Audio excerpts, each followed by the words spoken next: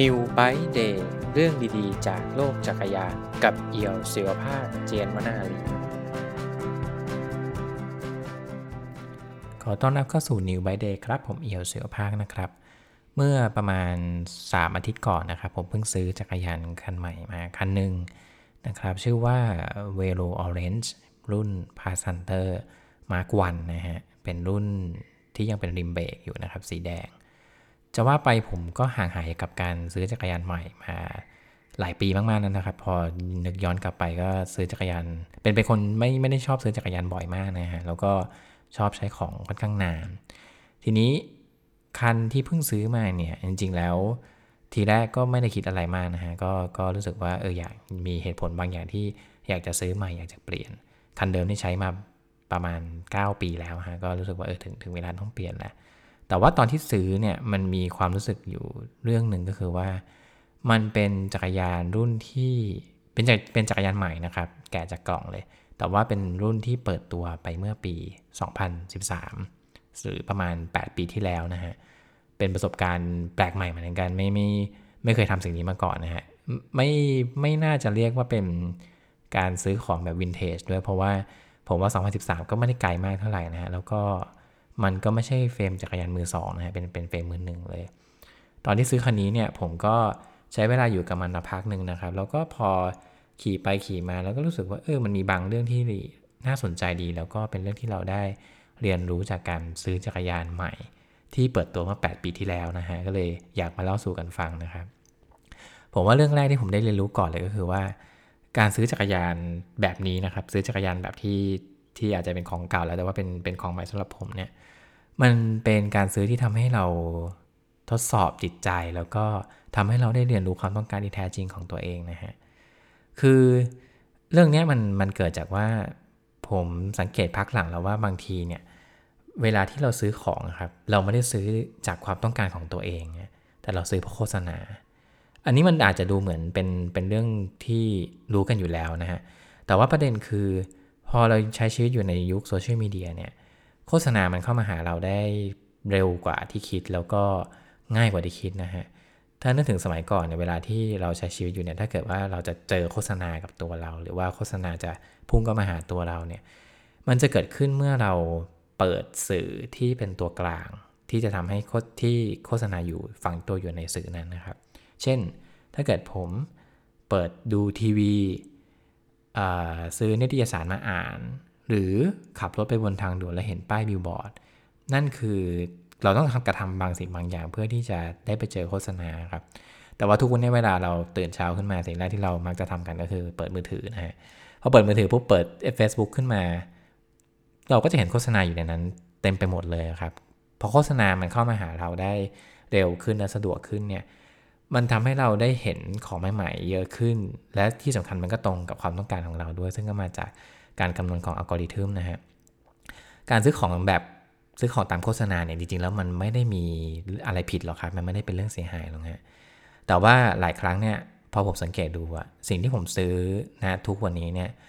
มันเป็นการซื้อเพราะโฆษณามากกว่าความต้องการของตัวเองจริงๆนะฮะหลายครั้งเลยนะฮะทีนี้พอผมจะซื้อคันนี้เนี่ยมันเหมือนเป็นการกลับมาย้อนคิดถึงความต้องการของตัวเองตั้งแต่แรกเลยว่าเราซื้อจักรยานคันนี้ไปเพราะอะไรเพราะว่าพอคุณซื้อจักรยานคันที่มันเป็นรุ่นเก่าแล้วอะครับมันเป็นรุ่นที่เขาไม่ได้โฆษณากันแล้วฮะเพราะฉะนั้นคือถ้าเกิดว่าเราไปดูแบรนด์ Velo Orange ตอนนี้เนี่ยส่วนมากเขาก็จะโฆษณาจักรยานที่กำลังจะออกใหม่หรือออกมาแล้วแต่เพิ่งออกมาไม่นานนะครับไอ้คันเก่าๆเนี่ยเราก็แทบจะไม่เห็นโฆษณาเขาแล้วซึ่งพอตัวโฆษณาเหล่านี้ที่มันประชิดตัวเข้ามาหาเรามากๆเนี่ยมันหายไปเนี่ยมันเลยทำให้เราซื้อจากความต้องการสิ่งนั้นจริงๆนะครับทีนี้ย้อนกลับมาหาตัวผมว่าทำไมผมถึงเลือกซื้อคันนี้นะครับก็จริงๆแล้วมันมี 2-3 อย่างนะไม่ได้ซับซ้อนอะไรมากประการแรกคือก็จริงๆแล้วผมอยากจะซื้อจักรยานสักคันหนึ่งที่เป็นแบรนด์ Velo Orange มานานแล้วนะฮะจริงแล้วมันก็เป็นเรื่องตลกดีเหมือนกันเพราะว่าแบรนด์นี้เนี่ยจริงๆแล้วผมก็รู้จักมานานแล้วเหมือนกันนะฮะตั้งแต่สมัยปั่นจักรยานใหม่ๆประมาณสักปี2010-2011นะฮะช่วงนั้นแล้วก็รู้สึกว่ามันก็สวยดีเพียงแต่ว่ามันยังไม่ถึงจุดที่แบบเราอยากจะซื้อมันมาลองใช้ดูครับและที่สำคัญคือ รุ่นที่ผมซื้อเนี่ยมันเป็นรุ่นที่จริงๆแล้วมันเปิดตัวปี2013เนี่ยจริงๆแล้วผมก็เห็นกลุ่มเพื่อนๆผมหลายๆคนที่อยู่ในกลุ่มเดียวกันเนี่ยก็เคยซื้อคันนี้มาใช้ก็เห็นอยู่เหมือนกันนะฮะแต่ว่าตอนนั้นก็ไม่ได้คิดอะไรไม่ได้รู้สึกว่าอยากจะขี่ทีนี้พอตัดกลับมาหาตอนนี้เนี่ยผมรู้สึกว่าผมเริ่มชอบ Velo Orange มากขึ้นแล้วแบรนด์นี้เป็นแบรนด์จักรยานจากสหรัฐอเมริกานะครับอยู่ที่รัฐแมริแลนด์นะฮะเมืองอนาโพลิสก็เป็นแบรนด์ที่มีความยูนิคหลายๆเรื่องนะครับถ้าเกิดว่าอยากรู้รายละเอียด Velo Orange มากขึ้นเนี่ยผมเคยทำพอดแคสต์ตอนเกี่ยวกับเรื่องแบรนด์นี้โดยเฉพาะมาแล้วนะฮะทีนี้ถ้าเกิดกล่าวโดยสรุปก็คือว่าแบรนด์นี้เป็นแบรนด์ที่ให้ความสำคัญกับการทำจักรยานที่ไม่ใช่การแข่งขันนะซึ่งผมว่ามีน้อยเพราะว่าเวลาที่เราดูคำบรรยายจักรยานรุ่นใหม่ทุกวันนี้มันจะเต็มไปด้วยรถซิ่งรถที่แบบปั่นเพื่อทำความเร็วฮะแต่กับ VO เนี่ยไม่ใช่ VO นี่จะเน้นว่าเขาอยากจะสร้างจักรยานสำหรับให้คุณขี่แบบพักผ่อนนะฮะคือขี่แบบ recreation ขี่ไปเที่ยวไม่ได้เน้นว่าจะต้องแข่งขันกับใครครับในเว็บไซต์ของ Velo Orange เนี่ยมันมีคำบรรยายของแบรนด์อยู่อันนึงซึ่งผมอ่านแล้วผมชอบนะผมรู้สึกว่ามันบ่งบอกตัวตนของแบรนด์นี้ได้ดีนะฮะก็คือเขาเขียนว่า so why not put your camera jacket and wallet in your handlebar bag and go out for a whole day or weekend in the country stop at a nice inn and have lunch chat with the local farmers drop by an art studio winery or bakery or ride out in our showroom just outside of historic Annapolis Maryland happy riding ผมไม่ได้อ่านคำบรรยายจักรยานที่ดูรื่นรมขนาดนี้มานานมากแล้วนะฮะส่วนมากก็จะเห็นว่าจักรยานของฉันนี่ไลท์แอนด์สติฟตลอดเวลาครับจริงๆแล้วแบรนด์เหล่านั้นก็ไม่ได้มีอะไรผิดแต่ว่าผมรู้สึกว่าผมอยากจะสร้างจักรยานสักคันหนึ่งซึ่งปั่นเพื่อพักผ่อนโดยเฉพาะครับแล้ว VO ก็ตอบโจทย์สิ่งนั้นอันที่สองคือผมอยากให้มันไม่ใช่จักรยานทัวริงที่ต้องแบกของหนักๆครับคือมีความคล่องตัวแล้วก็อยากให้มันเร็วสักนิดนึงครับคือพอปั่นจักรยานมาสักพักนึงเราก็รู้สึกว่าเราอยากจะได้จักรยานที่สามารถทำความเร็วได้แล้วก็ใช้งานได้ค่อนข้างหลากหลายแต่ไม่ต้องบรรทุกหนักมากก็ได้นะครับแล้วที่สำคัญคือผมอยากได้จักรยานริมเบรกครับเพราะว่าที่บ้านผมเนี่ยมีจักรยานถ้ารวมของผมด้วยแล้วก็ของภรรยาด้วยตอนนี้4 คัน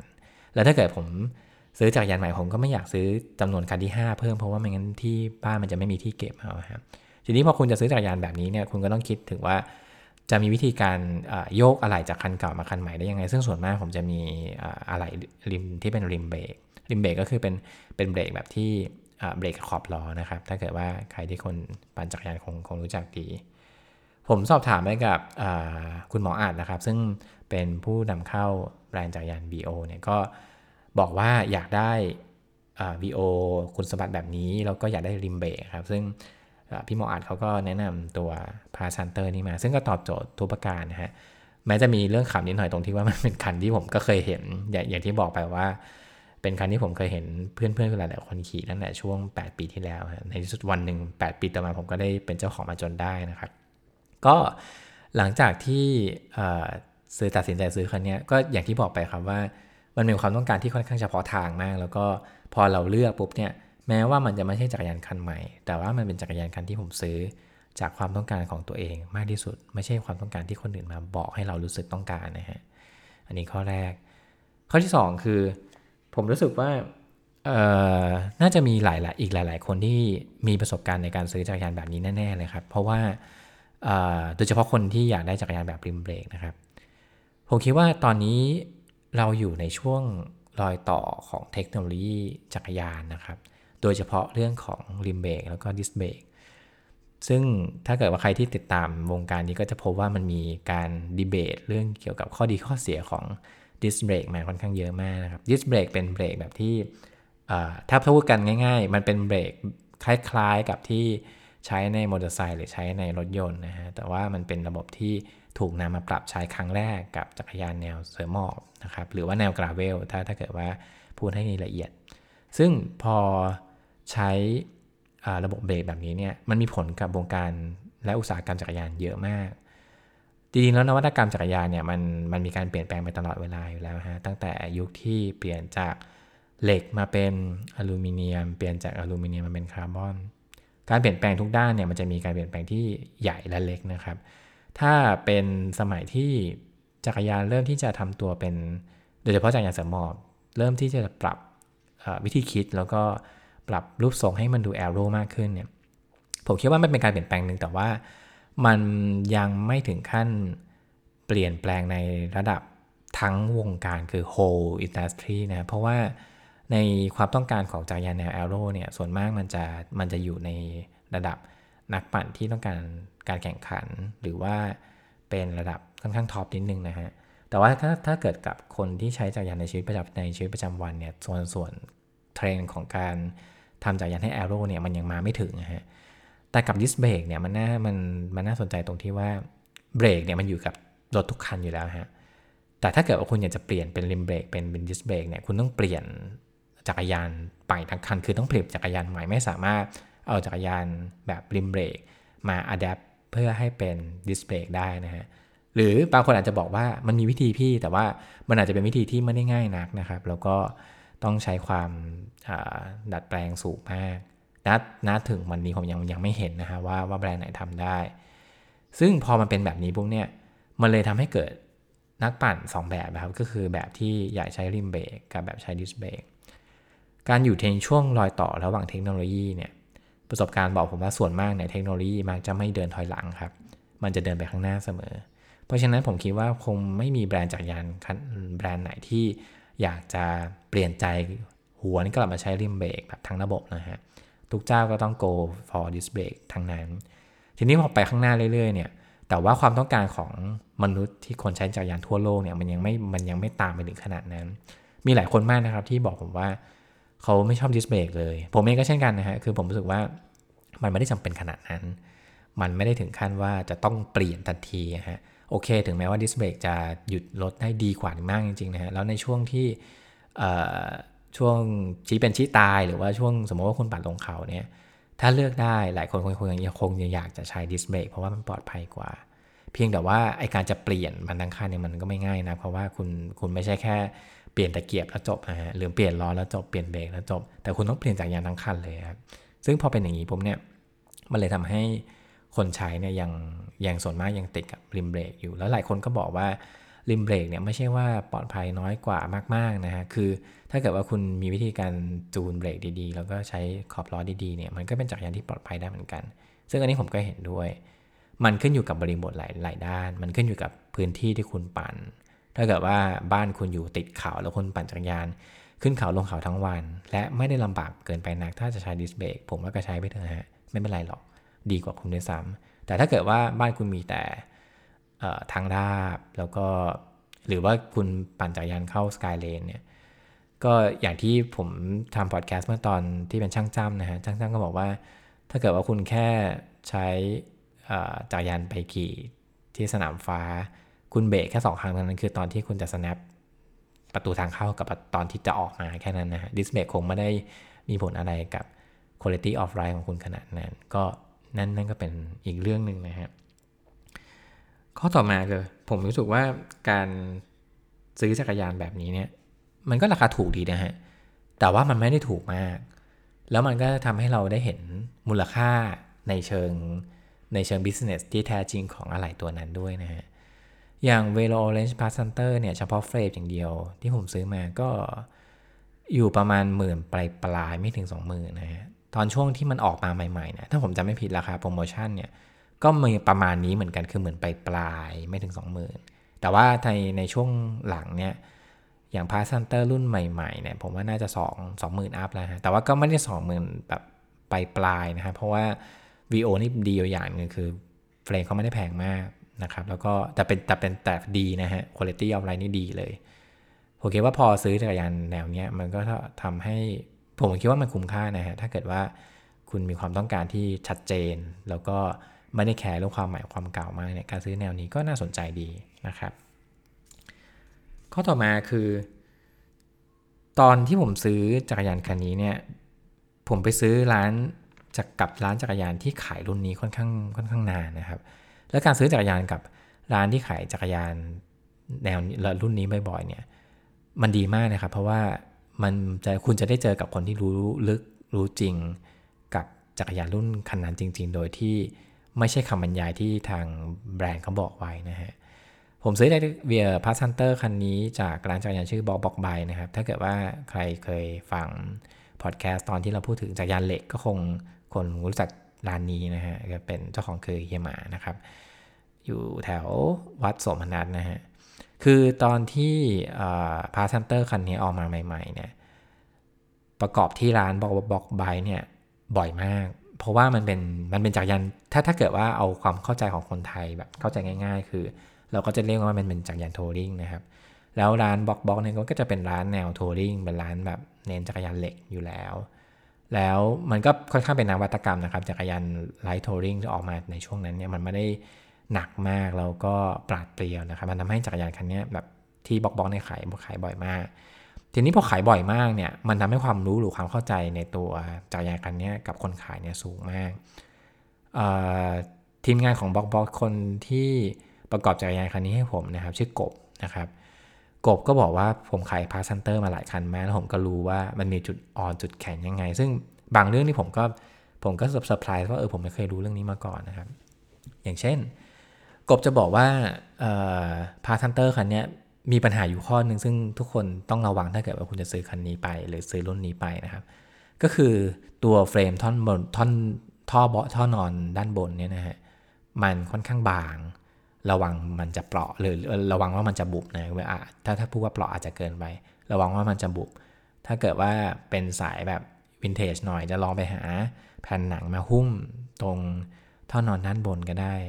ผมว่าก็ไม่เลวนะฮะแล้วก็เป็นคำแนะนำที่จริงใจมากก็คือกบก็บอกว่าจริงๆแล้วว่าเคล็ดลับหนึ่งที่ทำให้จักรยานพาสซันเตอร์คันนี้มันน้ำหนักเบากว่าจักรยานเล็กคันหนึ่งคือเขาปรับตรงท่อด้านบนให้มันบางนะครับก็คือทำให้น้ำหนักมันเบาขึ้นแล้วจริงๆแล้วมันก็เป็นส่วนที่ไม่ได้มีผลกับการบรรทุกหรือว่าการปั่นแบบรู้สึกได้ขนาดนั้นนะฮะผมคิดว่ามันก็เป็นวิธีการที่ชาญฉลาดทีเดียวแล้วก็พอเราซื้อกับคนที่รู้จักคันนี้แล้วก็ขายคันนี้บ่อยซ่อมคันนี้บ่อยเนี่ยเราก็ได้ความรู้ความเข้าใจหรือเกร็ดอะไรบางอย่างที่น่าสนใจแล้วก็เป็นประโยชน์กับการใช้จักรยานคันนี้ของเราด้วยนะครับผมว่าถ้าเกิดว่าครั้งต่อไปคุณอยากจะซื้อจักรยานคันใหม่เนี่ยลองศึกษาสักนิดนึงว่าไอ้จักรยานรุ่นเนี้ยหรือแบรนด์เนี้ยร้านไหนขายเยอะสุดซึ่งบางทีมันอาจจะไม่ใช่ตัวแทนจำหน่ายก็ได้นะฮะอันนี้ต้องลองดูละเอียดนิดนึงมีปัจจัยหลายด้านนะฮะผมว่าถ้าเกิดว่าคุยกับคนที่รู้จากรุ่นนั้นจริงๆเนี่ยมันก็จะดีกับตัวเรานะฮะก็เป็นอีกข้อหนึ่งที่ผมได้เรียนรู้นะครับแล้วข้อสุดท้ายนะครับผมคิดว่าการซื้อจักรยานคันใหม่ที่เปิดตัวมาหลายปีก่อนเนี่ยมันสอนเราให้รู้จักการมีความสุขโดยที่ไม่ต้องเปรียบเทียบกับคนอื่นมากนะครับเคยเป็นไหมครับเวลาที่เราจะซื้อเวลาที่เราซื้อของใหม่ๆมาสักอย่างหนึ่งแล้วเรากลับพบว่าพอเราไปมองคนอื่นๆที่ซื้อของแบบคล้ายๆกันเรารู้สึกแบบเหมือนไม่มีความสุขหรือว่ามีความสุขน้อยกว่าที่ควรจะเป็นนะฮะยกตัวอย่างง่ายๆอย่างเวลาคุณไปร้านข้าวแล้วคุณไปซื้อกับข้าวไปกับเพื่อน2คนเนี่ยฮะบางทีเราก็จะรู้สึกว่าเอ๊ะทำไมกับข้าวของเพื่อนมันดูน่ากินกว่าอย่างเงี้ยครับมันมีหลักทฤษฎีจิตวิทยาอยู่อันหนึ่งที่เรียกว่า social proof นะครับ social proof เนี่ยจริงๆแล้วถูกเอ่ยถึงหลายครั้งในหนังสือแนวนี้นะฮะแต่ว่ามีอยู่เล่มหนึ่งซึ่งค่อนข้างพูดถึงบ่อยแล้วก็เป็นนักเขียนคนสำคัญเหมือนกันก็คือเป็นหนังสือชื่อว่า Influence the Psychology of Persuasion นะฮะเขียนโดยโรเบิร์ตคาร์ดินีนะครับก็เป็นนักเขียนที่โด่งดังในเรื่องนี้นะครับเขาเขียนเรื่อง social proof ว่าถ้าเกิดว่าเราซื้อของหรือใช้บริการที่มีคนอื่นจำนวนมากยืนยันว่าของชิ้นนี้ดีคุณจะรู้สึกไว้วางใจสิ่งที่จะซื้อมากกว่านะครับคือหลักการเนี้ยมันก็ถูกนำไปใช้ในทางการตลาดนะครับสมมุติว่าผมขายจักรยานแบรนด์สักแบรนด์หนึ่งแล้วผมเขียนในคำโฆษณาว่าจักรยานแบรนด์นี้เนี่ยมีรีวิวแบบสำนักหลายเจ้ามากมีคนจำนวนมากในย่านนี้บอกว่าจักรยานคันนี้มันดีคนที่อ่านข้อความเนี่ยจะรู้สึกมั่นใจในสิ่งที่เขาซื้อมากขึ้นนะนี่คือสิ่งที่หลายๆแบรนด์หรือหลายๆธุรกิจเนี่ยเอาหลัก social proof มาใช้นะครับ แต่ว่ากับตัวการซื้อจักรยานแนวนี้เนี่ยซื้อจักรยานที่คนอื่นอาจจะแบบห่างหายไปแล้วเนี่ยหมายถึงว่าเป็นคันที่ไม่ได้ใหม่อีกแล้วเนี่ยบางทีมันก็ทำให้เรามีความสุขไปอีกแบบหนึ่งเหมือนกันนะฮะคือไม่ใช่ความสุขที่ต้องอิงกับผู้อื่นมากนะแต่เป็นความสุขที่เรารู้สึกว่านี่คือความต้องการที่แท้จริงของเราจริงๆนะครับถ้าถามว่า Pass Hunter คันนี้ขี่แล้วเป็นยังไงก็ผมว่าผมยังขี่ไม่เยอะมากนะฮะแต่ว่าก็เป็นจักรยานที่ดีมากนะครับคือตอบโจทย์ทุกข้อของผมที่ผมตั้งไว้เลยเป็นจักรยานที่ปราดเปรียวนะฮะแล้วก็พุ่งเลยฮะคือไม่ได้พุ่งถึงขั้นแบบแนวคาร์บอนหรือว่าอลูมิเนียมนะฮะแต่ว่ามันเป็นจักรยานที่ปั่นไปได้เรื่อยๆฮะไหลๆซึ่งต้องยกความดีความชอบให้หลายๆส่วนนะครับทั้งล้อด้วยเฟรมล้อด้วยตัวยางด้วยเหมือนกันนะฮะก็เป็นสิ่งที่ผมแฮปปี้กับมันแล้วก็คิดว่าเดี๋ยวขี่ไปอีกสักพักใหญ่ๆนะครับก็คงจะเรียกว่ามารีวิวคันนี้ให้ฟังกันอีกทีนึงนะครับยังไงก็ขอบคุณที่ติดตาม New Bike Day นะครับขอให้ทุกคนมีความสุขกับการปั่นจักรยานไม่ว่าจะใหม่หรือว่าจะเก่านะครับสวัสดีครับ